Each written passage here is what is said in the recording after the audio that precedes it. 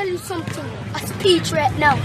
Either you work hard for it, or you don't work hard for it. Well, me and my brother, we work hard for our stuff. It don't come easy. In life, you have to work. Either you want to be the shark of the ocean, or the fish of the ocean. And right now, we want to be the shark. Take over everything. Strength, no weakness. Power, the muscle. Have to have that mindset. So you're gonna come in here and dominate.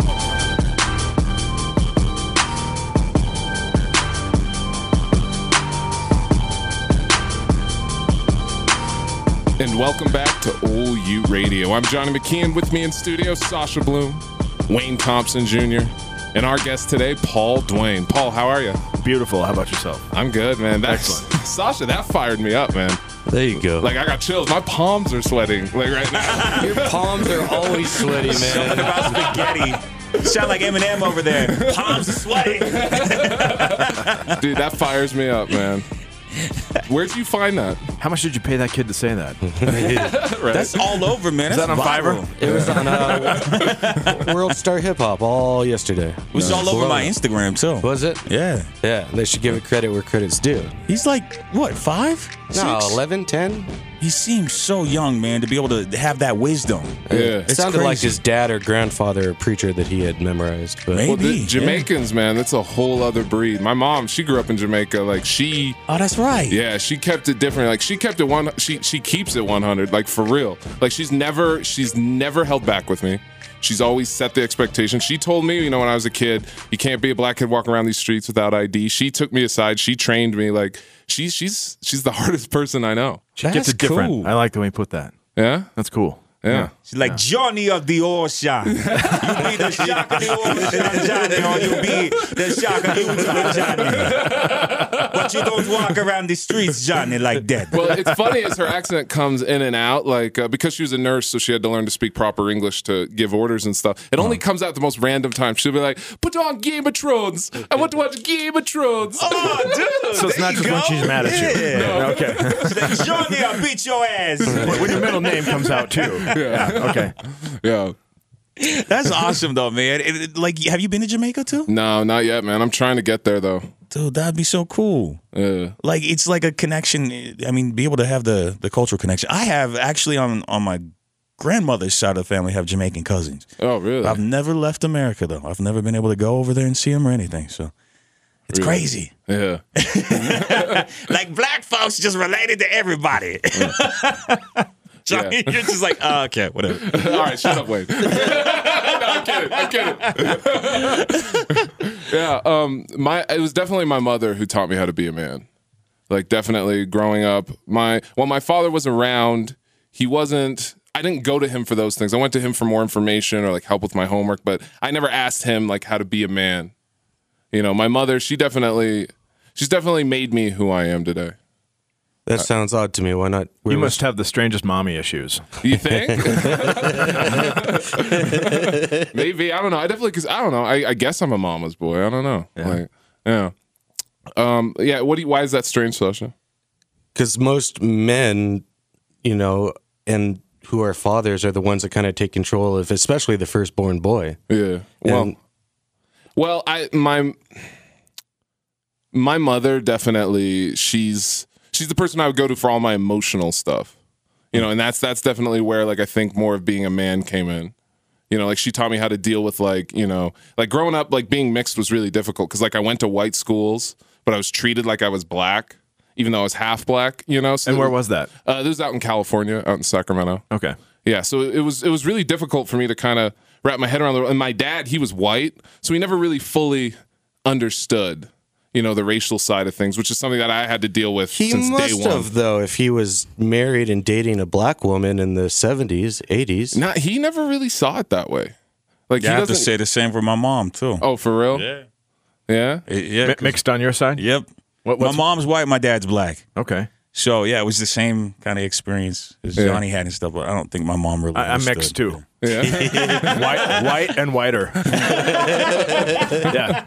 Yeah, I mean, one set of my ancestors are from Denmark and the others are from Germany. Real diverse.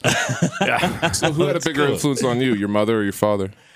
Well, I would tell you my mom, but I swear, with every passing year, I find myself becoming my dad. Really? Yeah, every just the other day, I was doing something. I realized, good Lord, I'm my dad. Just weird things. You get more conservative as the older you get. But just Have these you weird noticed that? habits. Just Yeah. weird habits. Like, growing up, my dad was a woodworker, and he had a wood shop in the basement. And in the basement, he not only had his tools, but he would keep, his stash of soda and some cookies. And it was his man cave. It really was. And I find myself instinctually just building a similar sort of retreat in the basement of whatever dwelling I'm in at any point in my life. I've done it several times, and I do the same thing. I'll make a little stash of goodies that no one knows about, because it's dad time. I kind of go down there and like work on my workshop, and instead of fooling around with wood tools, I butcher computers, and it's the same thing though. And just little idiosyncrasies. He'd always have a space heater going to keep his butt warm. I do the same thing all winter long. Same thing. Is that because of the skirt? Like, does your legs get cold? Well, my dad wore a skirt too. No, he really doesn't. So tell me about that. Tell me about the skirt. Well, these are shorts, and I really I don't do skirts because I don't sit very modestly. Oh, I made them. So true story. Okay. So one time I had a show. I have a live stage show that I do sometimes. It's like a comedy talk show type thing, and I had picked up a new outfit that actually did have a skirt. Well, should we describe this? Yes, please. Okay. All right. This has no context whatsoever. So yeah, I when I go on, first dates. When it's important to make a good first impression, funerals, things like that, I'll show up in a shirt and tie, some shorts, nylons, and heels.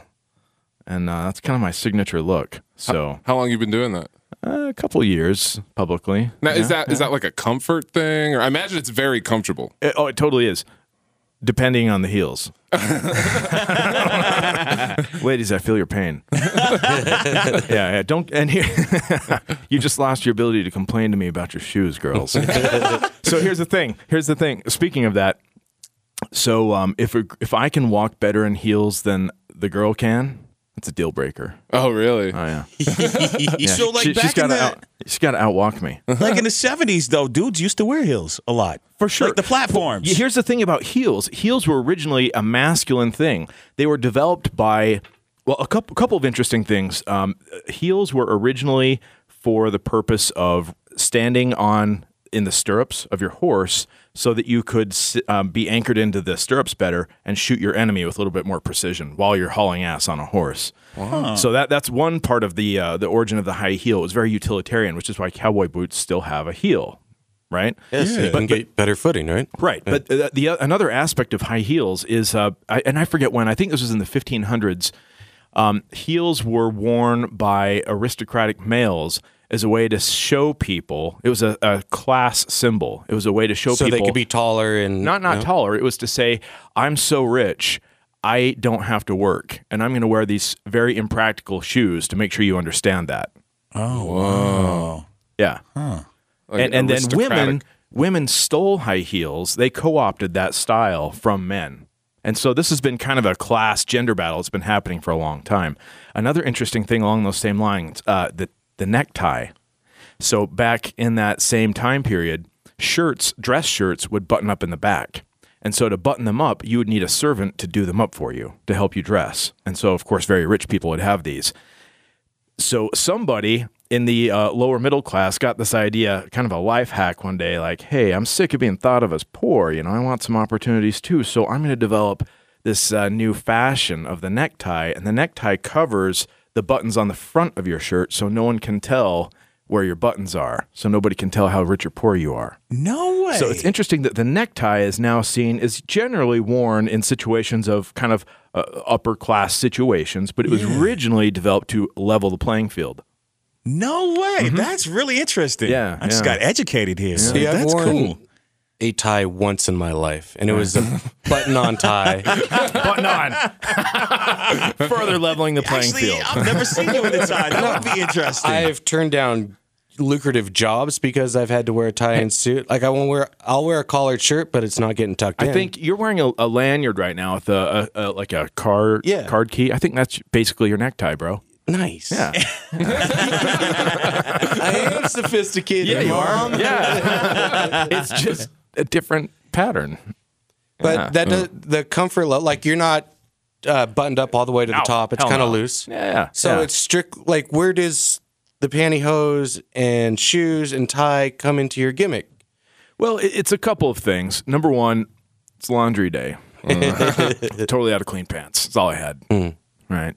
No, it's a symbol in a sense. There are a couple of layers to this. Yeah. Number one, in no particular order, it symbolizes my worldview. Like, one of the things I'm here to do on Spaceship Planet Earth is to challenge the status quo, to challenge the binary black and white thinking of the world. I mean, that's really what's holding the human race hostage right now. Our political ridiculousness right now is a screaming example of this. I mean, the us versus them, and you can see how right now people are caught in this us versus them mentality, and nobody's really all that happy about one or the other. I mean, name somebody that says, like, yeah, I think Hillary Clinton is the most amazing person on earth. Almost nobody will say that. It's rooted in, she's not Donald Trump and we must beat him. And the same for the other side. Yep. Okay, not a lot of sane people are saying Trump is the most amazing human being ever to walk the earth, most ethical man I've ever met, and he should be our leader. He's not Hillary, and we must beat her. It's a fear-based thing, and so, you know, one of the things I love about dressing like this is it challenges that status quo. It challenges a lot of ideas of what does it even mean to be a man? What does gender mean? I'm not a gender warrior, by the way. Like I'm pretty traditional in my life, but for other people, you know, when I walk into a room, I become a mirror for whatever baggage you've got about your own masculinity, your own femininity, your own gender roles, your own ideas about tradition and society, any of those things, and they come up. And I love that. I love challenging that because I really think as you know, here on Spaceship Planet Earth, it's time to ask some bigger questions. And some of the old wisdom needs to stay. Some of the old wisdom is old for a reason because it does serve humans well. Some of it's got to go.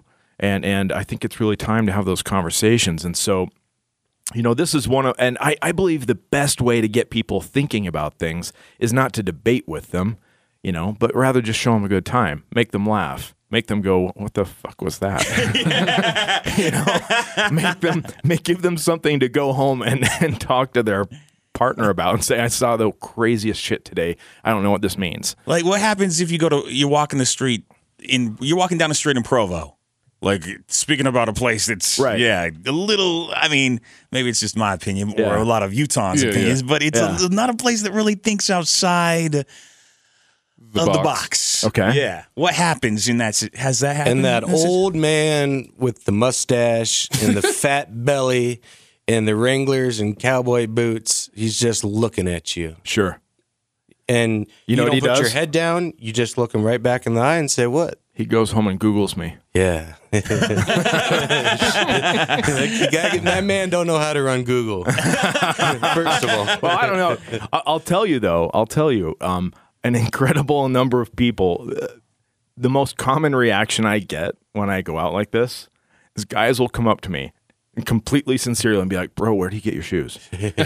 Where do you get your shoes? I was thinking that too. Like, do you have to buy them in male sizes or females? Like a female 15? Like, what is it? It's you figure out what your size is, but you know, online here and there, you just kind of know what you're looking for and keep your eyes out, just like buying anything. You don't worry about queer bashing, or you haven't been in those positions where young men circle around you and are ready to whoop on you? No, not at all. Because most human beings try to stay out of the spotlight. Sure. They're not going to create their identity to ruffle the norm. You don't have that issue, obviously. No. Well, look, I mean, let's be honest. I am trying to ruffle the norm. Yes. You know, and I know my audience, and I'm situationally aware. Like, there are certain places I just would not show up like this, you know? Yeah. For instance, I wouldn't go to a wedding like this, you know, because it's her day. And my job is just to be there to pay her some respect, to not steal the spotlight away. And I know very well when I walk into a room, it tends to be spotlight grabbing. And sometimes that is appropriate, like when I'm doing my own show, when I'm out socializing, when it's a free-for-all, fine. But there are certain situations where that's just really not cool, and so yeah, I'm definitely aware. You would meet the governor, though. You would interview a senator in your getup. Oh yeah, Yeah. And that would Definitely. that would be more of the point to do it with those type of people. Oh, absolutely. Yeah. In fact, I have good relationships with a lot of senators and legislators up on the Hill, and they love that I do this. Not all of them, obviously, but hey, Speaker Hughes, you're next on my list, buddy. I know that, man. Good luck.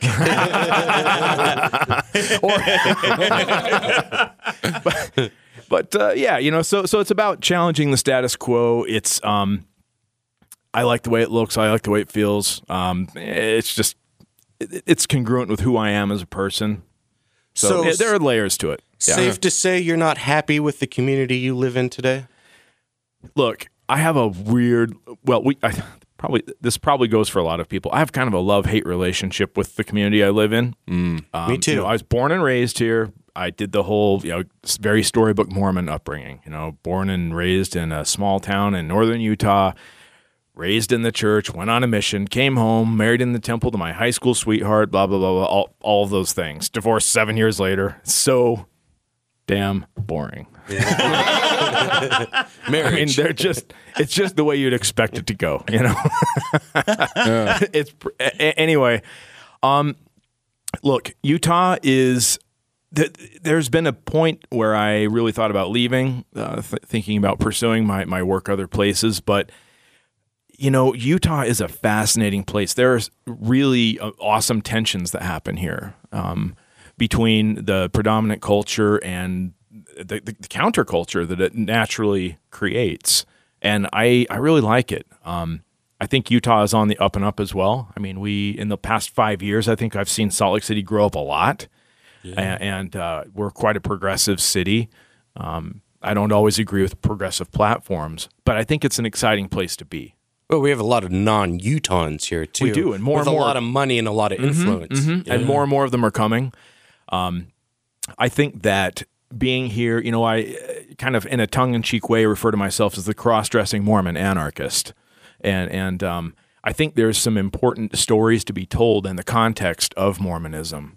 And ultimately, it's not about Mormonism, but in just the same way, how many of you guys have seen My Big Fat Greek Wedding? I have. Movie. It came out a long time ago. Long time ago. Long time. Okay? Yeah, a little bit of it. Point being, it's a movie about a Greek wedding. And how many of you are Greek Catholics? No. Neither am I. But how many of you enjoyed the movie and could get into it? For sure, we all could. Fiddler on the Roof, same thing. None of us are Jewish. I don't think. Excuse me. Oh, man. That was actually pinned by the bloodline in my heart. The ginger, That was his dad. the ginger Jew. Look at you. And now you're just Sasha. Mazel, mazel. That Jewy red hair of yours. I love it. So, as you said, It was one of those things, as I said, that said none of us are Jewish. It's like everything slowed down, and I saw the words coming out of my mouth. I just wanted to reach out and grab them, but I couldn't. They were being immortalized. We're all used to anti-Semitism in this room. Sasha. We'll get to more of that in a minute. Okay? We'll talk current events, Obama and Israel in a few minutes. But anyway, where are we? You were talking about Greek wedding. Greek wedding. Oh, yeah. So the Mormonism thing. Yeah. So, look, I think that we're in a place now where there's some important human stories that can be told in the context of Mormonism and in the struggle of being in it and being out of it and from every direction. So I think it's a brilliant place to be in, especially for people like us that are in essentially the storytelling business. I love it. And I hate it so much, but I love it. I definitely agree with you, man. Like being in Salt Lake, it's some people who say they're like, "Oh, I've thought about leaving and stuff." No, I think it's fantastic. To stay here because the city is changing. It's definitely changing, and we need people to continue to change the city. It's a cosmopolitan, place. Well, you think about here's another thing. Think about why Salt Lake exists. Okay, Salt Lake exists because there were a group of people 169 years ago that said, hey, so this marriage thing, government, we don't really like you telling us that marriage has to be between one man and one woman only. We think that's bullshit. We want to do marriage in a really different way. We want to have lots of wives. And you won't let us, so we're going to leave. And of course, you Mormon historians, I know it's a little more complex than that, but that was basically the story. Okay, I would say they were escaping genocide. Well, but that was a big part of it, though. I mean, there was a confluence of things. I mean, Joseph Smith had the Nauvoo Expositor destroyed because they had been printing papers about his polygamist activities. Okay, I mean, you cannot talk about Mormons getting out of town without polygamy being a massive part of the story. If it weren't for polygamy, those pesky Mormons never would have left Missouri. I don't know. Yeah. Anyway, so essentially they left the country. See, Utah wasn't even a thing. This was Mexico back then. It was a territory. It was Mexico. It wasn't even a U.S. territory yet. It was Mexico.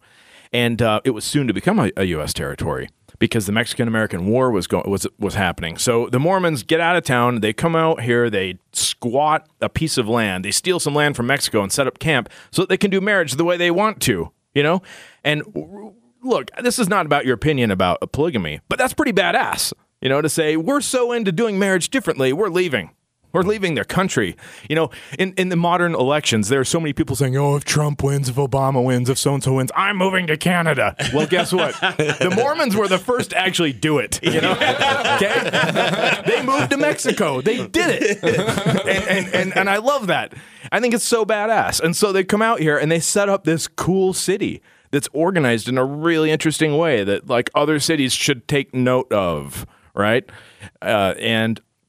So that's the whole reason we're here. I think Salt Lake City is the most libertarian city in America because of our roots, because of our culture. I think it's a radically its origin story is rooted in this very raw, rugged mix of collectivism and individualism at the same time. I'm super fascinated by it. Modern Mormonism is nothing more than an aesthetic. Okay, It's not a philosophy anymore. It's an aesthetic. But I think the old school Mormonism is badass, and I think we would do well, whether you're in or out of the church, to recognize that's the roots of the city and take some pride in that, and take some cues from it too. So how does it become fake then? How did this religion of upstart young men and women who are survivors fighting against one of the most tyrannical governments in the world? Then become a tyrannical dictatorship? Right. Have any of you ever read the Tao Te Ching? Yeah. Okay, so one of my favorite verses in the Tao Te the Tao Te Ching talks about this a lot. So for those of you that haven't read the Tao Te Ching, it's a book of Chinese scripture written supposedly about 2,500 years ago by a man supposedly named Lao Tzu that may or may not have lived, and no one really cares because the wisdom holds water. Right. So the Tao Te Ching basically means the book of the way, or the Tao means the way, the enlightened way. There's not a good word for it in English, but that's kind of what it means. So the Tao that can be named is not the true Tao. And this is something it talks about a lot. And there are a lot of spiritual traditions that talk about higher wisdom, not being able to be encapsulated in words. Yeah, nothingness with an end and all that kind of stuff. Yeah. There are places in Christian scripture and in the Bible, I think mostly in the Book of Mormon, where it talks about how when Christ came and when angels came, they ministered to people and said things that cannot be written. And I don't think it's because it was secret. I think it's because there comes a point when in spirituality, when those realizations are things that are so incredibly personal, trying to explain it is to dumb it down a lot, to take your inner knowledge or your inner knowledge or your inner knowledge and to try and convey it to me. You're going to have to, there's going to be something lost in the translation, inevitably, And so how does something that's so amazing like old school Mormonism become what it is today? By the institutionalization of spirituality. I think it was well-intentioned, but ultimately I don't think that ever ends well. I think that Mormonism today would do well to look at things like the Unitarian Universalists that are more focused on saying, we're going to create a community for truth seekers and come here with whatever knowledge you have, but we're gonna build a building, we're gonna make a community gathering center, we're gonna support you in your journey, but we're not really gonna tell you what to believe. And I think they would do well to look at that. I think that's the inevitable future of organized religion. It's tough to do if you're trying to build empires, though. Absolutely. You have to predicate a truth to them so that they will tithe and give back and worship. Definitely.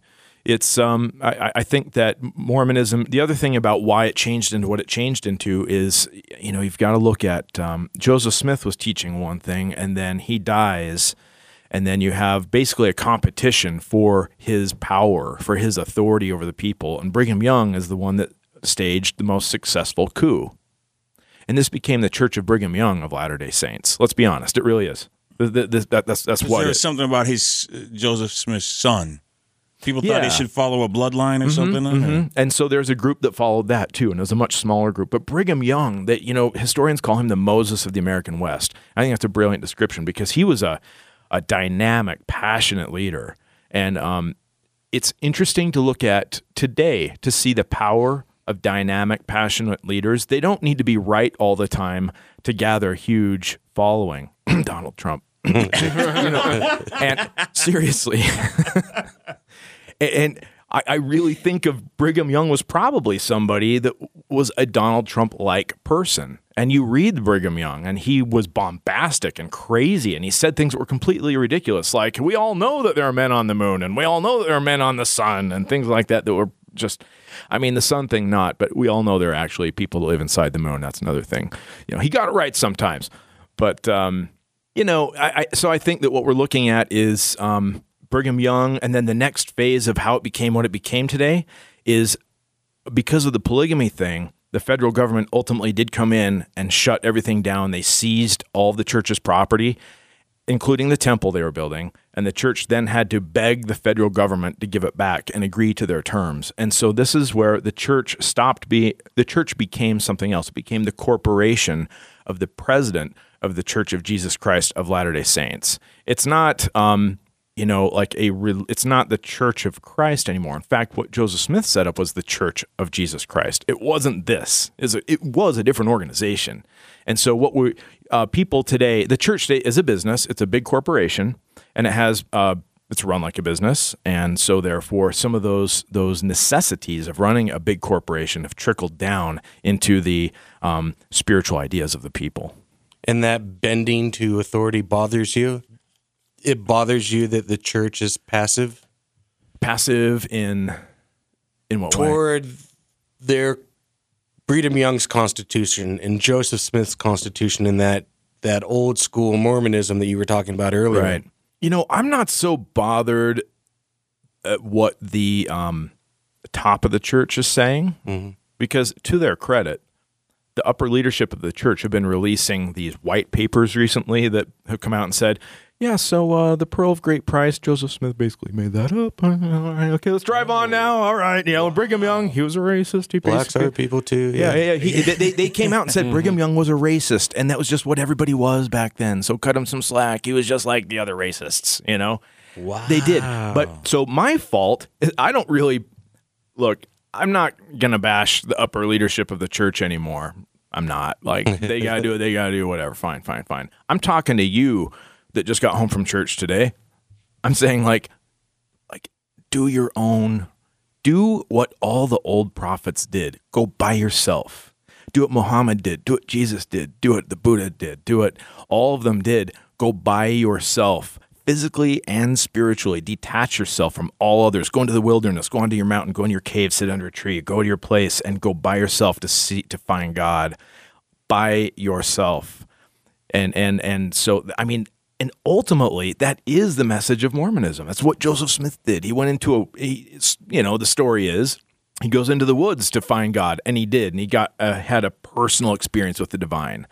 And so, to me, like being a Mormon, look, some people get mad. They think I'm making fun of Mormonism by calling myself the cross-dressing Mormon anarchist. I'm actually just trying to rock the boat enough to get people to realize, hey man, being a Mormon means go into the woods by yourself. Get your own answer. Do what all the old prophets did that you supposedly are so excited about, and then let it be your answer. Don't depend on other people to tell you what your spirituality is, what if they're comfortable with a preacher or a quote unquote prophet dictating their life? Then that's where you're at. Hope it works out for you. But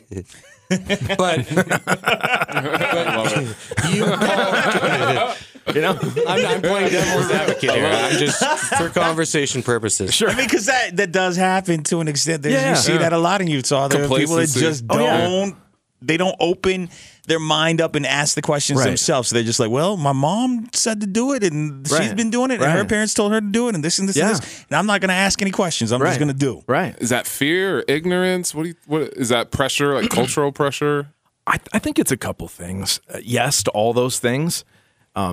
Since we're, I mean, do you guys want to go deep? Let's go. Down that rabbit hole, young man. All right. So, all right, here we go. Put on your waders. All right. It's going to get deep in here. So I tend to think that there's some evidence that points towards reincarnation being the case. Yeah. My personal belief is, let's take all the ideas that Mormonism had of the purpose of being on Earth, that we are spirit beings having physical experiences, and our purpose here is to learn, and our bodies are tools to help us learn things, and they're vehicles. There are space suits, as we cruise around on this little rock cruising through space. And so we take the idea that our purpose here is to learn, to become more like our creator. And but when you plug in, see, here's one thing I could never get into with Mormonism. So supposedly we have this God that dwells in eternity, literally has all the time in the world, literally, like time's not even a thing.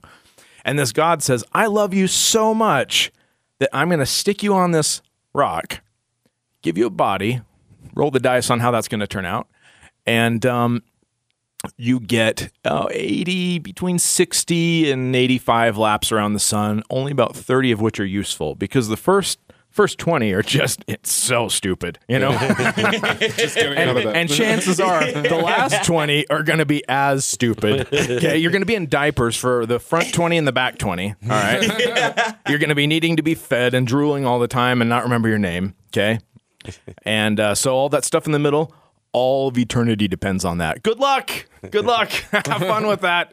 Yeah, you got about 20, 30 useful laps. 20 or 30? Are you shitting me? 20, that's nothing. Like, we couldn't go to lunch right now for $30, See, that's not 30 of anything is nothing. So I think that sounds like if that is the nature of God, I think God's a dick.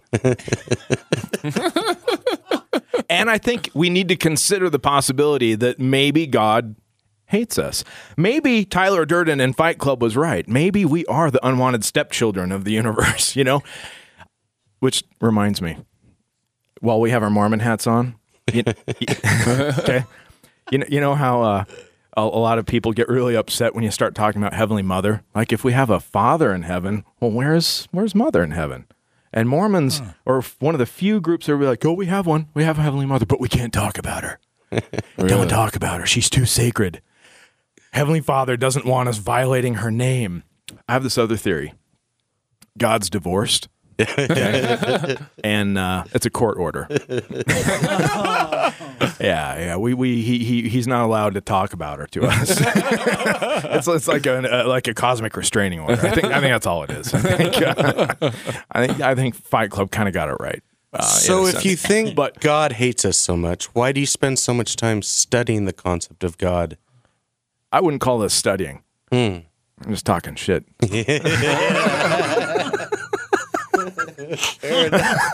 But here's the thing. I digress. Okay.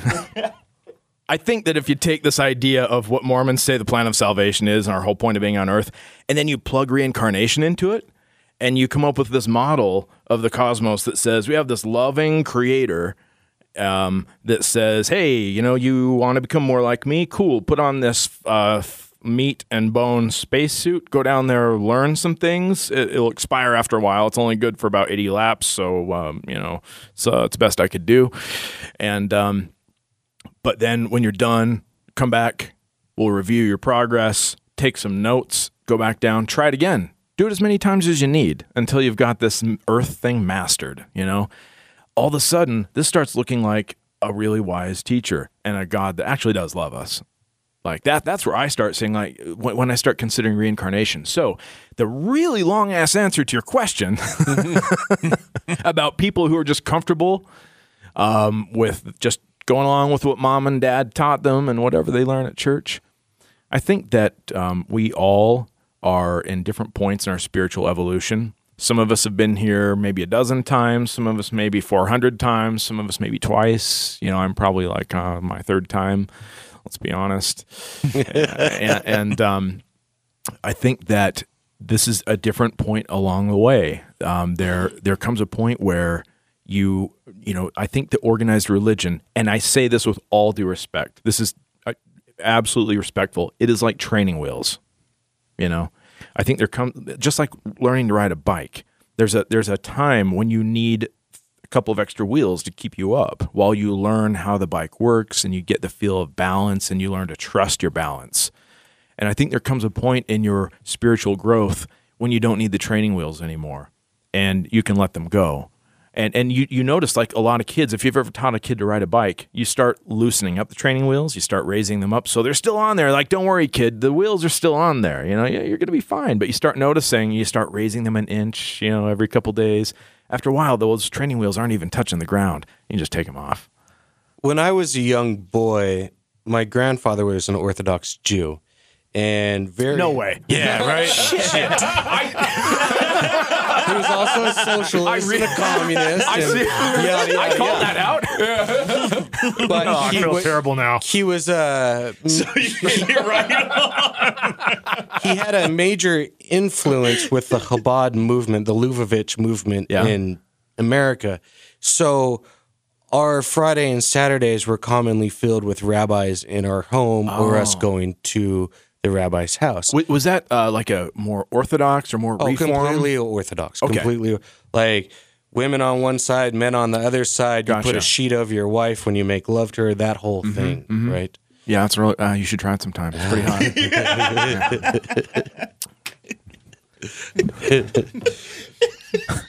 I want to say something, but I'm not going to say it. I've got old wisdom jokes in my head. Old wisdom, my friend. Old wisdom. There's so much I want to say, but I'm not going to say. You need a minute, Wayne? Sorry. And I always found rabbis to be some of the most humble and brilliant human beings I've ever met. Yeah. I've found really good preachers and pastors as some of the most brilliant, most friendly human beings I've ever met. Yeah. And so if they're on this celestial game of trying to improve themselves over and over, why would these men and sometimes women become hierarchies of a church or a synagogue or a Chabad? Because it doesn't make sense to me on the scale that you're talking about. Great question. I think there are a couple of ways people arrive in the ministry. One is, some people aspire to it for reasons that might be a little ego-driven, to assert their self-importance in the world. Like radio hosts, yes. Just like us, right? How narcissistic is this anyway? Yeah, same thing. See, really, I'm just projecting my own shit onto them. That's all this is. In Buddhism, there's this idea of the bodhisattva. Are you familiar with that? A little bit. Okay, so I discovered this a couple of years ago, and I find it really inspiring. In Buddhism, there's this idea that when in your spiritual progress, or in a person's spiritual progress, after how many incarnations, whatever, they've essentially mastered the lessons of mortality, and they have the opportunity to then enter into a covenant or an agreement of sorts to return back to earth and work for the spiritual betterment of their fellow man until everyone has achieved enlightenment. And that can happen within your lifetime. It can happen between lifetimes. But it's the idea that some people do arrive at this place where they have just a deep love of humanity. And their deepest desire really is to lift people up and to help people along the way. And And here's the thing: I would compare this to maybe deciding to become like a third grade teacher rather than a university professor. Look, education is important at every stage. And so I think that there are a lot of compassionate souls out there who understand this and who understand that working within the context of organized religion is a valuable stage in human evolution. It is a stage, and I like to think that some of these people are there to pick people up, help them, pass them along. And so that's a pretty noble view of clergy. Yeah, no, and it's like, why do these men believe the caste system that they've involved themselves? Why can't they just open up a shack on the side of State Street and preach from their hearts and preach from earthly laws instead of a fabricated machine that they've bought into? It's something I've never personally understood. It's like, Rabbi, why are you continually going to tell me to pray that God destroys Palestinians? Because that doesn't seem like something that God would want, right? Yeah, so that rabbi definitely doesn't fall into the category of what we were just talking about. That's not a bodhisattva. But everything else does, But it's like, if you're home, see, America's been a lucky country that we've never been invaded. Yeah. If you get bombs and missiles in this town and you get suicide vests going off every other day, I think that most people in this town would say, God, help me defend my land, my people, my women, my children, and destroy our enemy. Absolutely. I mean, it's in the Book of Mormon, it's in the New Testament, it's in the Jewish Testament of God protecting us from the Northerners and the evil. Yeah. I wish people would take that point of view as they consider what's going on in the Middle East. I think it is vital that we do that and that we understand this is that is the nature of what's happening in the Middle East. It's not a good versus evil thing necessarily. It's just two groups of people with very different narratives about the purpose of this plot of dirt. Well, that dirt is the most expensive real estate on this planet. Right? And if you are religious... and the shittiest. There's some hot girls born in that part of the world, man. I love me some Middle Easterners, too. I love the dark, mysterious, oh my God, all day long. But isn't it funny that the Holy Land isn't like the Bahamas or something? Some places actually nice. Oh, yeah, like Hawaii. That's worth fighting over. Yeah. But they're just fighting over this shitty little corner of the Middle Eastern desert that's dry and can't grow anything. Or the largest vortex in the world. It's depending on the spin. Yeah. But to go back to the point of that rabbi who thinks Palestine should die, right? Yeah.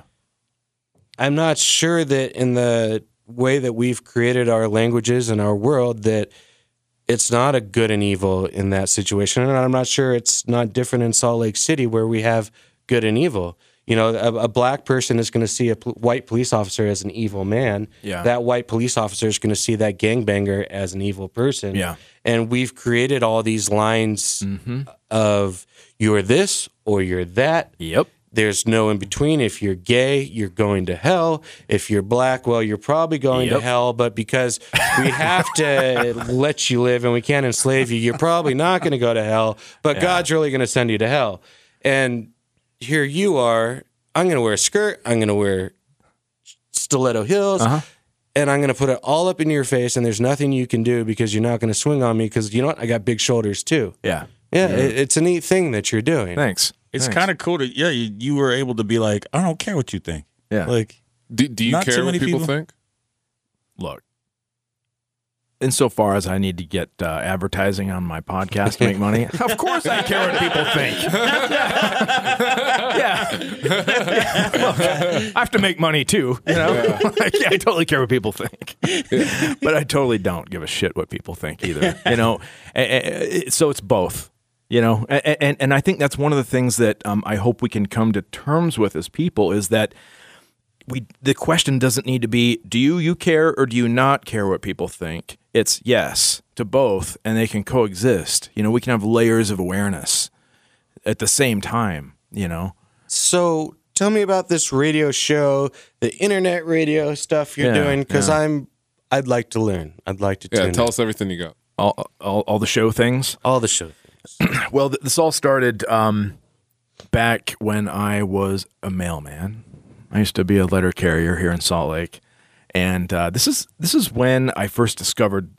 Well, actually, I had a college professor that introduced me to libertarianism, and I didn't run with it at the time. I was just like, oh, libertarians, they're some weirdos that have some interesting ideas. All right, cool. Still Republican, still Mormon. Thanks, Professor. Good. All right. Duly noted, right? But then in 2008, I had a lot of time on my hands because I'm walking the streets of Salt Lake for 12 hours a day putting pizza coupons in people's mailboxes, right? And a lot of time to kill. And so I started listening. A friend turned me on to a podcast called School Sucks Podcast. And it's basically this guy talking about the virtue of education and how the public school system doesn't really serve that virtue very well. You know, and it was a libertarian mindset. And I started, and then Ron Paul was running for president. I became acquainted with what he was doing. I was massively inspired by the libertarian movement, and I realized, oh my gosh, I'm libertarian, and my thoughts are that. You know, I don't like labels per se, but I swim alongside the libertarian mindset for the most part, which is that it comes down to two things: don't hit people and don't take their stuff. That's what it means to be a libertarian.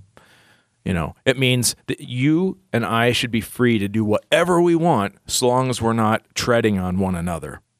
So being a libertarian, a lot of people think, oh, you libertarians are just basically anarchists. You just want to do whatever you want to do, blah, blah, blah. And I say, yeah, I totally do. However, so do you.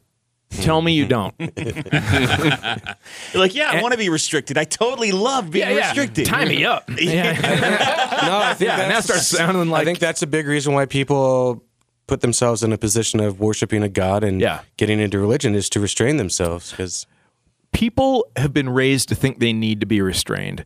Religion, I think that for religion to sustain itself, look, for a church to pay its electric bill, it needs you in there once a week paying tithing. And to do that, it has had to create a problem and then sell you the solution. That's the business model of religion. I'm not saying it's true or not true. I'm not saying God is or isn't real. I'm just saying that is how a church works. Good marketing in general. It totally is. Yeah. You know, I mean, that's how every MLM works. Like, oh, you need our special juice because, you know, your such and such levels in your body aren't up, but our special blah, blah, blah juice will cure that. And it might cure cancer. You know, and so here, buy our, it's going to be $400 a month auto ship. It's going to be awesome. Hey, in 5 years, you're going to be able to retire. And I digress. That's a whole need your 14-year-old daughter. Yeah. So wait, let's rewind. So the origin of the show, I became really fascinated with libertarian thought. One other thought about libertarianism, because look, I'm unabashedly selling libertarianism right now because I think it's really important in it's doing good. It's doing so good right now too. Here's the thing about libertarianism. Where's my pitchfork? The nature to be a good libertarian requires a great deal of empathy and consideration for your neighbor. Because if I'm just going to go nuts and do whatever the hell I want in my house and in my yard, that's great and everything. But as soon as it infringes on your yard, my next door neighbor, I got to stop. You know, and that is the essence of libertarian thought, is to be conscientious of where the boundaries of your freedom are, you know, and where they run into the boundaries of your neighbor's freedom. You have to do that. So how involved in the party are you? Pretty involved. Yeah, and I'll get to that in a second. Yeah. That kind of leads up to it. But so the reason the whole show exists is back then, you know, I saw the Ron Paul campaign happening. I saw the mainstream media just completely snubbing him and not giving him the time of day. And I met so many people that say, yeah, I would vote for Ron Paul, but he won't win, so I'm not going to, you know. And if everybody that said that would have voted for Ron Paul, you know, he would have been the most recently assassinated president of the United States. You know, we would have had a President Ron Paul and he'd be dead now because he wanted to do the same thing that got JFK killed. Might also note that Gary Johnson may also get himself shot if he gets elected. Yeah, and Mitt Romney's supposedly supposed to be endorsing him too. And we'll get to Johnson in a second here. Yeah. We'll feel the Johnson here in a minute. So yeah, we will. It's radio, so we can. Excited. So you guys can't see. You know, Sasha's ready, man. Excuse me. Let Sasha get ready. Why do you guys think I wore a skirt? Anyway, so I became determined. At this point, the only thing I did creatively was photography, which I still do, but I became determined to get involved in the media somehow, some way, and I was going to put the sex back in libertarianism, because libertarians are fucking horrible at sharing their message with people. They're the worst. They have the most beautiful message, and I think the message that the human race needs right now and really wants, because like I said, everybody wants to be free. Everybody does. But no one knows how to pull it off yet. Libertarian thought, I think, points us there and has a framework for what that looks like that no one else has. And so I'm really passionate about helping advance that.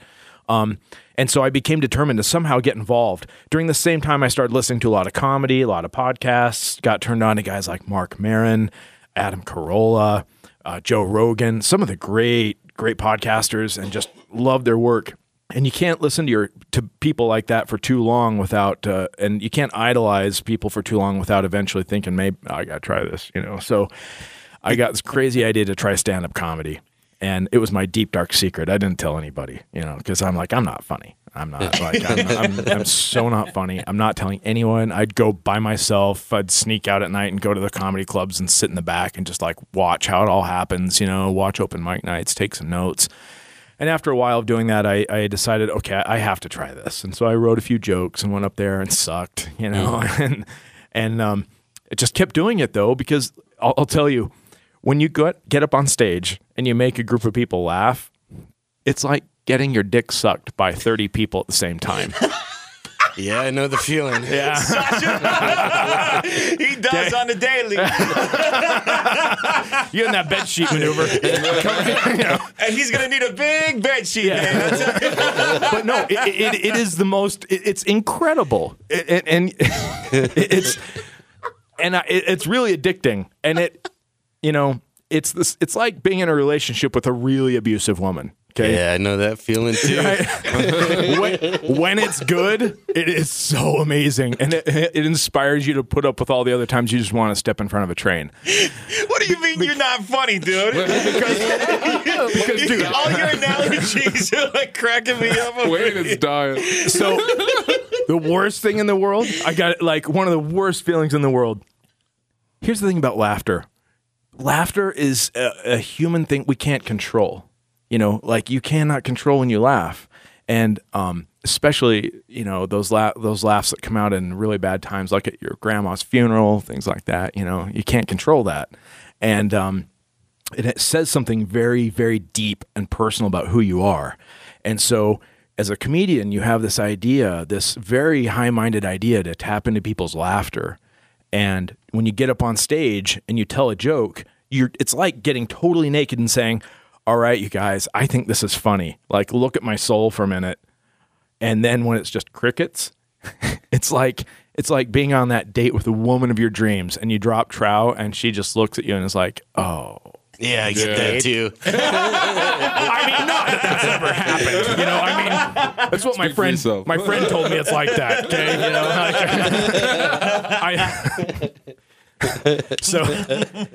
but imagine that. So it's also really difficult. That being said, started doing comedy, having some fun with it, good times. And then I got this idea to, I grew up watching talk shows, watching Johnny. I mean, I'm going to date myself here. I remember watching Johnny Carson hand off the show to Jay Leno, and I loved it when Jay would substitute for Johnny. I loved Johnny, but I liked Jay a lot too. And I remember Conan in his first years, his first few episodes, he was so weird and awkward up there. And I remember watching Conan going, that guy's fucking strange. And I think he's going to be huge. That's what I love about him. I like him. Yeah. I like him. He's weird, and that's going to work, So anyway, I got this idea a few years ago, to create this basically a late night talk show live on stage that would incorporate music and comedy and interviews, but a higher purpose of elevating the social conversation without being too heady about it. Hopefully just trying to have some fun, and because I think the best way to get people to consider a new idea is to show them a good time, make them laugh. And because when people are laughing, it's usually because they've recognized some truth. That's why when you tell a really bad joke, people laugh, and then they laugh a second time going, oh my God, I thought that was funny. What does that say about me? It's that, and that's a revelatory moment. And so I wanted to create these experiences, and I just thought, maybe in 5 or 7 years, when I'm a better writer, when I'm more developed as a comedian, I'll put this together. And then,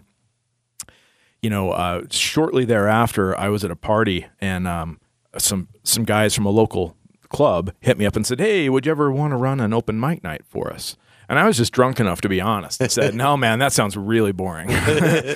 However, I have this other idea. And so I proceeded to tell them about this late night talk show idea. And they said, "Well, that sounds awesome. Let's go talk to the club manager, Jeff Hacker from Metro Bar is who we're talking about."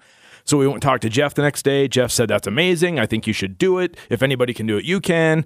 And his vote of confidence propelled me to then start making phone calls, and everybody started saying yes. And 33 days later, I was on stage at Metro Bar with 150 people in the audience interviewing former Mayor Rocky Anderson. I had the All-American Hitmen who've now been on national television and are touring the world right now. I had a great comedian. Had this amazing, Jake Shannon, hypnotist was on the show, had this amazing time. And it was this, like all of a sudden all the doors just started opening. And it was I just realized that this was a medium I really wanted to work in. And from there that grew into doing more shows. Then that grew into, I was given a radio show, essentially. Jake Shannon from K-Talk handed his show off to me.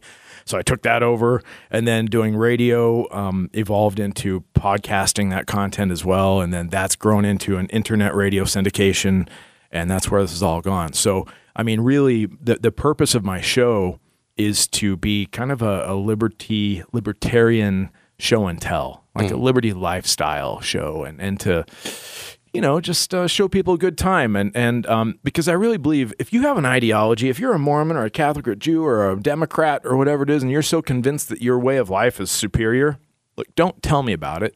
Just show me your life. You know, it's like, you know, if it's really working for you and if it's yielding the fruit you say it does, you don't have to lecture to me. Just invite me over for dinner or for a drink. Let's go out and I'll talk to you and I'll see it. And I'll ask you the questions, you know. And so I like to create a forum to show off these ideas. You know, it's more of a show, don't tell sort of thing. You have an interest in politics as your career develops forward? Well, yes and no. You know, I mean, are you asking if I'd ever want to be in public office? Well, I'm just, if you're a man who's creating a media zone to talk about ideas of freeing the human being, at some point talk becomes talk and talk becomes entertainment. But in this country, in this city, if you really want to develop change, you almost have to go up and walk on the hill. Yeah, I know. I really don't want to, you know. It's not off the table. I mean, but let's be honest. How electable do you think I am? Put on a pantsuit, you never know, man. Like, dude, you honestly, to me, I can see you on TV though, man. Thanks. You do have like you have an anchor. He's like an entertainer. Anchorman type television look to you though, man. Thanks. You do. Here's the thing about being involved in politics. Look, the media is often called the fourth branch of government, and I really believe in that. Look at Rush Limbaugh, for instance. As much as I don't like Rush, I used to, though. I actually, I used to. When I'm a reformed Rush Limbaugh fan. David, he's still popping ways. This studio's built off his name. So look, when I used to watch Rush when he had a TV show with my mom. See, I watched Howard Stern. Yeah. Oh, Howard Stern. I've got a lot of love for that guy. I don't listen to his show. I'm not super he sucks now. Yeah. I'm not super into his aesthetic, but I respect the hell out of him. Yeah. I absolutely do. I successfully defeated the Supreme Court Man. twice. Yeah. Wow. So much respect for Stern. Anyway, but the thing about politics, Rush Limbaugh has become such a force that the GOP, on some level, they almost need his sign-off on things before they can do anything. Because if Rush doesn't like it, a shitload of the voters in the GOP are also not going to like it. You know? I think that was the case. I'm not sure if it is now. He might not even get re-signed by... Right. Yeah, I mean, because of some of his comments he's made in the past, he's destroyed his own empire. Everything's changed. And it might not even be the GOP, it's advertising agencies and companies that don't want to fucks with them. Exactly. It might not even be the people. Exactly. Yeah. He's so that's a more recent phenomenon, but leading up to that, to some of his racist and sexist comments, he was a force to be reckoned with politically. Absolutely. And I'm fascinated with that. And I often wonder, I mean, if I were to just call it out right now, I would really like to just continue building a media presence for that. I want to be really careful to not And you can almost do it independently now, where with Rush Limbaugh, you don't, you know, and I don't know if, and we've been talking about this the last couple of weeks here on we have OUR, is we're not sure that there's going to be that Rush Limbaugh again, or a Howard Stern again, or a Ryan Seacrest again. Yeah. Just because of the way that radio and television It's like the death of the rock star. We're not going to see another U2. Yeah. You know? Probably not. And maybe that's okay. Yeah. We'll survive. Yeah. something. Well, new. according to what they did with Apple, it's okay to everyone. They had to come up with an app there to get rid of their songs on your iPod. So That was so weird.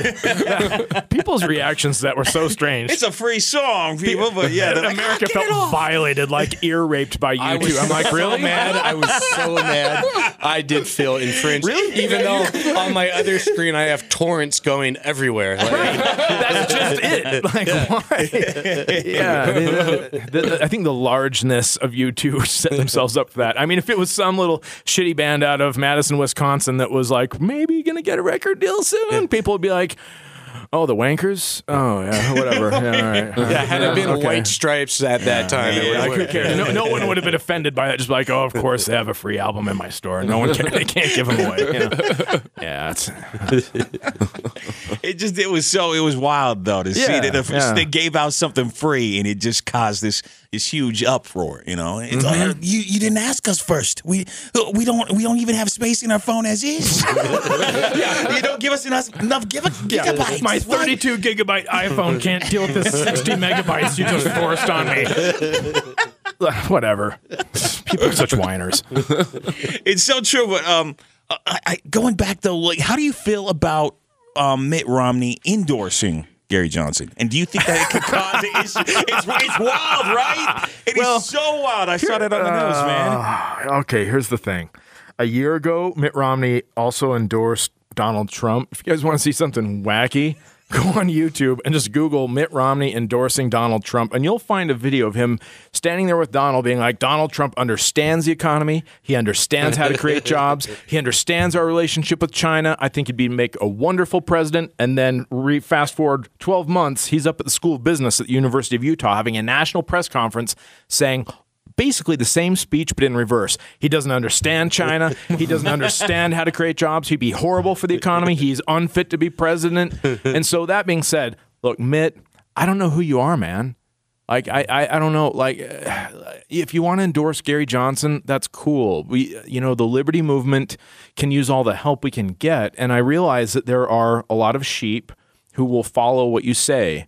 And to the extent that I truly believe that, look, two things going on here. I absolutely am being a cheerleader for the Libertarian Party, but I also believe my bigger thing here is America needs a third party at the table. I don't care if it's the Green Party. I don't care if it's the Bernie Party. I don't care if it's the Libertarian Party. We need to fracture the two-party system. And right now, the Libertarians are far and above the most poised to do it. Green Party, look, you guys are great. Jill Stein, wonderful lady, not a political reality right now. So come on over, help us drive a wedge into the two-party system with the Libertarians. Just help us get that job done, because if we can get that done, it will pave the way for other parties to come to the table in the next election. It will be a proof of concept to people all around the country at local, state, and national levels of government that third parties can run, can be successful.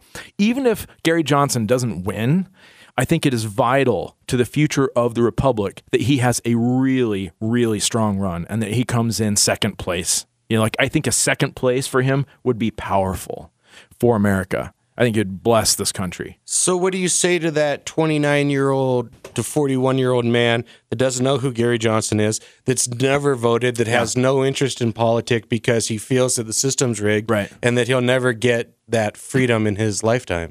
Well, if you're not going to vote, would you consider donating your vote to a worthy cause?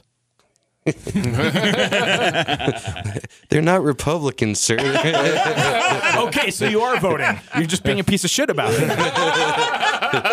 No, but in truth, I'm curious to what do you say to that person that doesn't vote? Because I don't vote, and I have other reasons why I don't vote, mostly my job. Yeah. But most of my friends have never voted. Sure. Well, I'd first ask why not. Mm-hmm. And let's talk about that. But I want to invite you guys that haven't voted and haven't been involved. Let's back up one step. Let's not worry about November right now.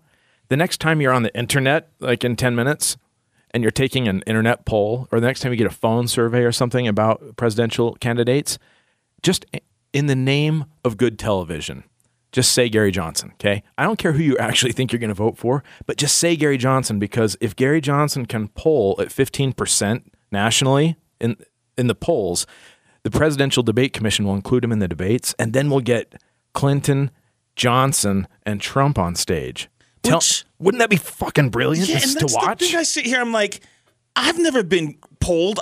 Who's getting polled out there? Like, and there's people who probably want to, be able to get their voice out there, so they could give him an opportunity. And it's like, how do you get asked? That's I've never received a phone poll either, but they're out there. So I just want to put it out there that right now the name of the game is just answer Gary Johnson in surveys right now. Just do that. Like, it's non-committal. You're not voting. Just answer it in the name of good television. I mean, that would be incredible to see him on stage between the two. I've met Gary Johnson. I've hung out with him a bit. He is a radically different person than Trump or Clinton. What were your thoughts on the Bernie Sanders movement in the Democratic Party? It's interesting. There's a website you can go to called isidewith.com. It's basically just a little thing you go and answer questions about your views on things, and then it'll say, well, based on your answers, this is who you align with politically. When I do that, I come up, my first match is Gary Johnson, and then Bernie Sanders, I match with him just a few percentage points below Gary. So I will tell you, I liked a lot of what Bernie was doing and what he had to say. I think some of his policies were well-intentioned but misguided and would not end well. But I believe that Bernie Sanders, no, I don't even believe it. The proof is in his voting record and in his career. He's a man of integrity. He says what he means what he says. He walks the walk. Whether you agree with his walk or not is another conversation, but you can trust the guy when he says something. And I appreciate that. I'd rather have a president that I can trust but don't agree with all the time than somebody that I know is just a people pleaser and will just say whatever they need to say to get elected, And so I think that Bernie also did some really, really important work in showing that, look, even though he was running as a Democrat, I don't even consider him a Democrat. Bernie doesn't consider himself to be a Democrat. He's very much an independent, and the Bernie movement was proof that there is a viable, actionable contingent of people out there that want something different, that are sick of the establishment. And so I'm grateful for everything Bernie Sanders did. I think he served America well during these past several months in proving and demonstrating that there are passionate people out there that are sick of business as usual and are ready for something new. Do you get that joy or relief a little bit from Donald Trump too, in that he's financed his own campaign? He is completely free of a lot of the senators and congressmen who put GOPs in position of power. So that's a thing. Because there is a fairly radical thing that he's doing. Yeah. It's radical. And also, here's the thing about Donald Trump I hope people will recognize. Donald Trump told us who he was years ago. And he's been telling us who he is all along the way. He's the guy that wrote the book, The Art of the Deal. Yeah. He's a salesman. Yeah. And what do salesmen do? They look at the marketplace. They say, all right, there's the marketplace. There's an unmet need for this sort of widget. I think I could probably build that widget and share it and sell it to them. So I'm going to. That's what he's done. Look, I don't think Donald Trump is any more racist than the average American. Donald Trump is friends with the Clintons. They go back a long ways. Look, all this crooked Hillary stuff, this is theater, man. Yeah. Like the Clintons and Trumps are friends. Yeah, you have pictures of them at his wedding. Yeah. This is theater. Donald Trump is a salesman, and we need to recognize that. He's looked at the American public and said, if I say these things and act this way, a big piece of the pie will resonate with that, so I'm going to deliver on that. And that's what he's been doing. And he's a master of the media. Like, he's figured out he can say whatever the hell he wants. And the more, the better. Because what do we do in the media? Oh, my God, I got to retweet what Donald said. Yeah. That guy gets more free media than, I don't know, Amy Schumer. He's brilliant at that. And it's such an indictment of the American public, too. And I almost wonder, too, with some of the stuff he said, if he's enlightened or brought up? Because I mean, a lot of people got mad at him about not denouncing the KKK's endorsement, right? And it's like there are some people who see him and think, oh wow, he aligns himself with our beliefs in this and this and this, and it's awakened some of those parties out there, some like the KKK and stuff. So that's one thing that a lot of people have been worried about though too. So I mean, what do you think about that though? I think if Donald Trump gets into office, he's going to pull right back to where he was, which is a pretty moderate person. Oh sure. I don't think Trump's not going to change. He'll be who he always was, which is a politically moderate businessman with kind of a bad track record. Shitty golf courses. Right. Right. Yeah. Like I think, I mean, look, Donald Trump will be just like every other presidential candidate, not fulfilling all the empty promises they made on the campaign trail. It's too big a system. Why would he be any different? You know, like it's just business as usual, you guys. So, is your show daily? Is it weekly, bi-monthly? Oh, yeah. So if you want to check out what I do, probably the best thing to do, I have a couple projects. I co-host kind of a libertarian-ish comedy show on K-Talk 630 Monday and Tuesday night for those of you in the Salt Lake area. And I also do some comedy stuff with Alt 1019 as the cross-dressing Mormon anarchist. But on the morning show, on their morning show with Fuka Michelle. Yeah, I love those guys. And but the best thing really is just to check out my podcast, The Paul DeWayne Show. It's on iTunes, Google Play, all those things. Or you can just follow me. Go to my website. All the links are there at pauldewayne.net. That's PAULDUANE.net.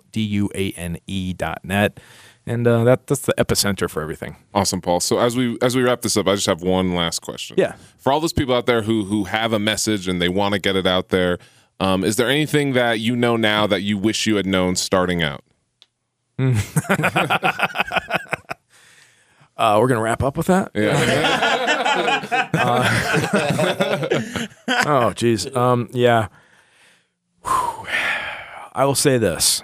One of the biggest things I've learned is that the world is full of teachers, and they will show up in your life. The minute you think you have something to say, the minute you think you know who you are and what your message is, and you want to share it, my experience has been, anyway, maybe you guys can resonate with this, I don't know, but my experience has been if you feel like you have a thing, you're calling, and when you start to assert that in the world, there will be people or things or influences that will show up and try to, and will challenge that, and will invite you to be a little different, invite you to change, invite you to swing this way, invite you to swing that way, invite you to, all these things. And there's nothing more important than being really, really sure of who you are and what your mission is, and staying true to that. And so there's a fine line between being willing to change and learn and also remaining committed to who you are as a human being. And I think that that's the thing I would just invite people to pay very close attention to, that fine line between the learning experiences that legitimately invite you to level up and be a better version of yourself, and those experiences that may detract you from who you really are. I know it may be kind of a fuzzy answer, but that's, I think, one of the most important things I've come across in my journey of creating my show and the content, and trying to put stuff out there that helps people, So here again, the importance, like we were talking about earlier in the show, of going by yourself, go to your mountain, go into your cave, go into the desert, go fast for 40 days, detach yourself from the egos and the physical presence of other people, and get really clear about who you are between you and your higher self, God, whatever name you want to give it. So wait a minute. You're asking this room with Johnny McKeon and Wayne Thompson Jr. to drop their egos. No. Good luck with that. No. No, I have a huge ego. Rock that ego. Honor it, man. Like, rock that ego. And don't let anybody else tamper with it. Just make it the best you can. Just let it shine, man. Let it shine. Do that. Authenticity at the end of the day. Yeah. Yep. Yeah. Because when you do that, when you are really authentic in a pure way, you give other people permission to also be authentic. Because people are watching you. Well, I like it, sir, and thank you very much for joining us. Thanks for having us. Appreciate it. Thanks for having me, not us. me and the voices in my head. Yeah. Yeah, I feel you. just makes room for something better for both of us, you know. And I'm open to what's better. So there you go again. You say you want your freedom. You want your freedom. Well, who am I to keep you down? Yeah, let me keep you down. I can't hold you down. It's only right. It's only right. You should blame away your feelings. That's how you feel.